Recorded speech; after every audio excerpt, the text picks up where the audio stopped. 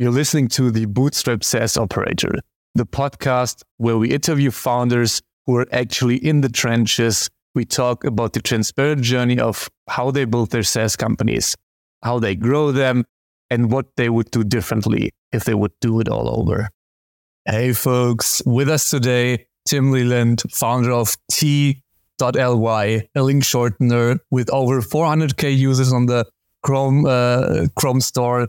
Super happy to have you. Yeah, it's great to be here. Thanks for having me on. Awesome. I usually the first question is what problem your product solves, but I think for link shortener, most everyone knows what it is or used one in the past.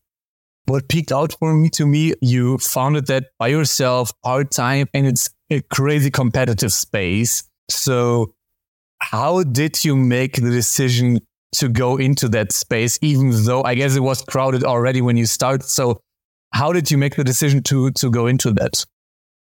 Yeah, good questions. To kind of go back to what you said originally about most people do know what it is that are technical, but I'm actually surprised every day. Somebody will say, "What do you do?" And I try to explain to them what it is, and they're like, "I don't know what that is." So that's kind of interesting. I tell them I build software.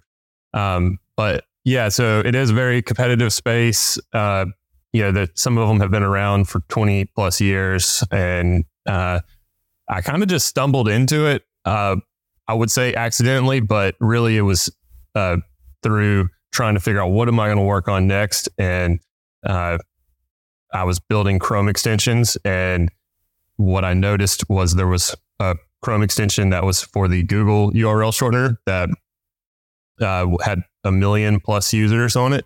And right before that, Google had announced that they were planning to shut it down. So in my mind, I said, this looks like a great opportunity to build a Chrome extension originally that would compete against this one that was shutting down, really. So my goal was to build a Chrome extension that just used other URL shorteners to create short links. So I really didn't plan to build my own service initially. It was just the extension that would interface with like Bitly, TinyURL, and all these other tools.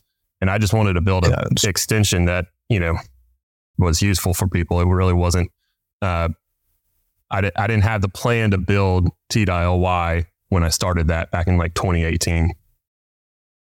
That makes sense. And then how long did it take you to build the first version? Was you a developer by trade? So was that like a weekend project for you, or like how long did it take to get like V1 into market, basically? Yeah, V1 of the extension really didn't take very long. I built probably 10 plus Chrome extensions before. So once you kind of have the basic framework for how to build one, and I interfaced with just public APIs that were out there. So it didn't take me but maybe a weekend to build the first version of the extension. Yeah, I mean, that's quite fast. So I think that's a great MVP. And then I think the most impressive to like everyone like listening likely is also that you're like above 400k users. How did you initially find traction? Because I think, well, what I know is once you're high in the ranking in the Chrome store, you kind of also get users quite organically. But how did you get that initial push to get up the rankings? Yeah, so building an extension that does what it says it does. So, it creates short URLs. So that's like a big part, and very, very simple. It's, there's not a lot of like settings or setup. So somebody just installs it and then immediately gets to use it. That's kind of the benefit of it. And then also so Chrome extensions request permissions. So that was a big part is, can I limit the permissions so that somebody doesn't, worry, what is this extension doing? Is it stealing my data and whatnot? So that's a pretty big problem on the Chrome extension web store. So the extension really doesn't require any permissions. It just takes the URL that you're currently on, creates a short link for it. So that was kind of the big thing. And then also I'd created probably 5 other Chrome extensions that were pretty popular. And I used some of those to kind of help market my other extensions. So I have like a weather extension that has close to like 200,000 users. And, just kind of being in the space has helped me to kind of grow it. And then like tactically, how did you do this cross promotion? Did you have like a small banner in your other extension, or how did you actually drive users over from the other extensions to the URL shortener? Yeah. So when if I think back, when you would install my weather extension, I think you would land on a page that had some of my other extensions on there. So that kind of helped. So like a confirmation page in a way. Yeah. So I would say, oh, check out some of these other extensions if you like this one. And then also just through like, SEO, I think helps, because my personal site, timleland.com, is like my blog, but it also has all my, projects on there and all my extensions. So kind of all that helps to, improve the SEO so that when people search, they're finding mine over some of the other ones that are out there. Yeah. And then from this initial push to today was SEO and like Chrome store app optimization, which is like kind of SEO. Were those the main drivers, or what else drove the business in terms of user acquisition?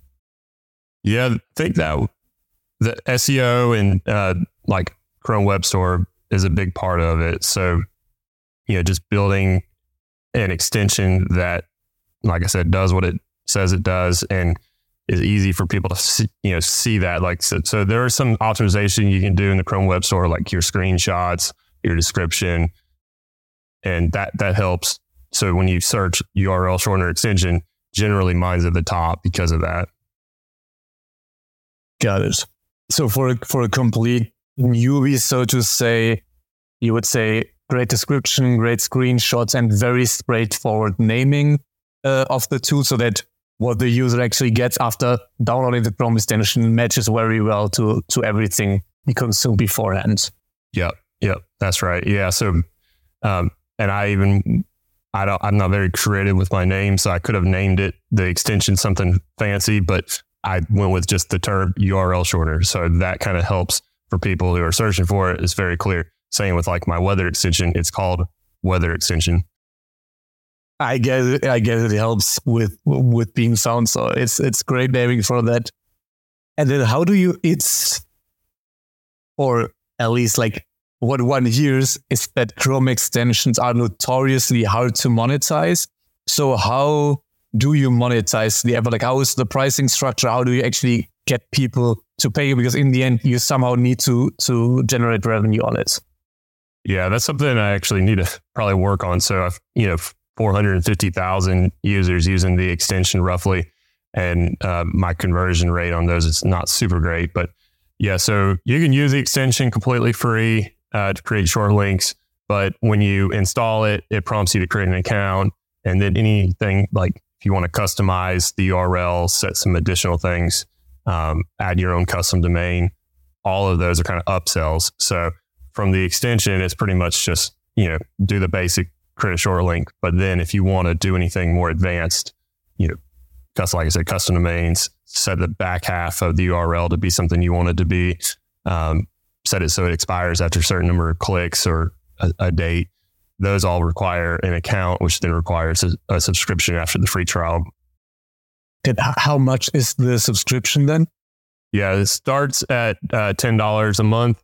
And I have like an annual plan that's a little bit discounted that is, more like a $5 range if somebody wants to sign up. And, there's a lot of people that want just a few links. They're needing it for specific, marketing reasons, whatever. So that kind of works well for them. And then do you already have like the persona who's typically is it like a marketing person, or is it, it's a huge user base. So is it very horizontal all over the place, or do you by now have like a very good feeling of no, most are actually like marketers and like real estate agents or whatever? Yeah, that's a hard question because I've tried to figure that out. Who signs up for it? Well, it's just such a variety of people. It's really anybody who needs to create, a short URL. That could be, a teacher, that could be a business doing a marketing campaign. A lot of people use it for like texting because, you're limited on the character length. If you need like QR codes and need to be able to track how many people have scanned a QR code, all those type of things, it's pretty universal. So any business that is promoting stuff online, sharing things, needs to be able to track it as a potential customer. But generally, like I'm more so targeting the smaller creators, smaller businesses than going after like enterprise. That's kind of been my approach is, okay, let me see, how many smaller businesses I can get. Not that I wouldn't take on a bigger business, but as I've been adding additional, more advanced features, that's where, some of these enterprise customers would be probably more interested to come over and use it. If you need to hire the right developers and ship fast, then React Squad is for you. A boutique agency that specializes in React and only works with fast growth startups. Get a 14-day risk-free trial and a transparent price of $95 per hour. Visit reactsquad.io to learn more. And you just recently in May, when you went full time, how did you come to that decision? Because in the end, it's like not an easy decision to make to go full time on a project that was like a side project for quite a while, even if it's successful. So what was like your thinking process on and to come to that conclusion, basically? Yeah, it's definitely a tough decision to make. I just, at one point I just decided, okay, if I double down and put all my focus versus just, nights and weekends type of thing, that I could see it potentially grow faster and get a lot bigger. And I also had a lot of new features that I wanted to build that, I could have built, it just would have taken me longer. So I'm really just saying, okay, I'm going to take a risk and put all my effort and energy into building it and just see how big I can get it versus, I might have been able to do it, but it might have taken me 2-3 times as long with the, keeping a full-time job. So, and also I've been doing, building side projects really since I graduated, college. I've built different tools, apps for the last 10 plus years. So I've been kind of having this in the back of my mind for a while and finally just decided, let me take a risk and go for it. And I guess at the end of the day, if it doesn't work out, I could always go back and get a regular job. But that's kind of where I'm at with that. That's amazing. And then are you working on that solo? Do you have like freelancers helping you out? How do you manage all that workload? Yeah, for now it's solo. And there's some support obviously with customers and then features and then marketing. So I kind of try to split my time between, all three of those things. So, if a new customer has a problem, try to jump in there and help them as quick as possible. Also, a lot of my new features come from them suggesting different things. So, so it's marketing is like the biggest thing that, everybody talks about, and it's probably the hardest for a developer. So I'm trying to spend more time on that than anything else and just really getting the word out. So some of these other tools have been around so long, they have tons of, backlinks, SEO stuff to where, people search and they find, the other tools. So I'm really working on trying to just bring, more brand awareness, I guess, and just more awareness that the product exists. It's more affordable, gives you very similar feature set, great customer support, and, I think competes really well with some of these other much larger, more expensive products. Let's put a pin in the marketing part because I would love to come back on that. And then a very nitty gritty question. How do you split your time? I know some people do like marketing week, coding week. I know some people will say Monday through Friday marketing and still they code on the weekends, basically. How do you split your time on that? Yeah, I like the idea of saying a marketing week and then development week. And I've actually been considering doing that because right now it's kind of whatever the next thing I think is the most valuable. So if it is building a feature, I'll jump in and build that. And then, if all of a sudden I have a great idea to build do something for marketing, I'll do that. So, and also I like development as marketing or building like free products that help drive traffic. And one simple one is I just released a tool that's completely free. You can just go and you can go to t.ly/tool/screenshot website and you can put in a URL and generate a screenshot of the website. So I'm trying to build more and more tools that are just free, and they act as marketing, but they also, help with SEO and added benefit and things like that. Here on my notes, I had the question, what is the strategy with the 5 tools on t.ly? So I think I can tick that question, whether it's engineering as marketing. Yeah. And then is this really, because you mentioned that like the Chrome store, like app SEO optimization is like, there's not an infinite amount of things you can do there. So I guess you like reach the top there already in terms of optimizations. And then is the engineering as marketing your main focus, or is it like blog SEO that you're working on, or what are those marketing things that like you're putting your effort in right now? Yeah, if I come up with an idea that kind of fits really with like anything to do with a URL, so like the screenshot tool as an example, I'll build those, and as long as I can do it and it's something that makes sense along the product. But yeah, so I guess to go back to what you said about the extension, that's something I've needed. I have actually on my list to switch focus and actually go in and see what can I do to enhance it, make it better. I haven't really done a ton of stuff on it recently, so that's another one to do. Yeah, and for example, on the screenshot tool, do you then do like a product hunt launch, or how do you get initial traction for the tool? Because in the end, it's kind of amazing to have a free tool, but also like people need to know about it to get the ball rolling. Yeah. Well, that one, I could do a product hunt launch, probably not. There's other free tools out there.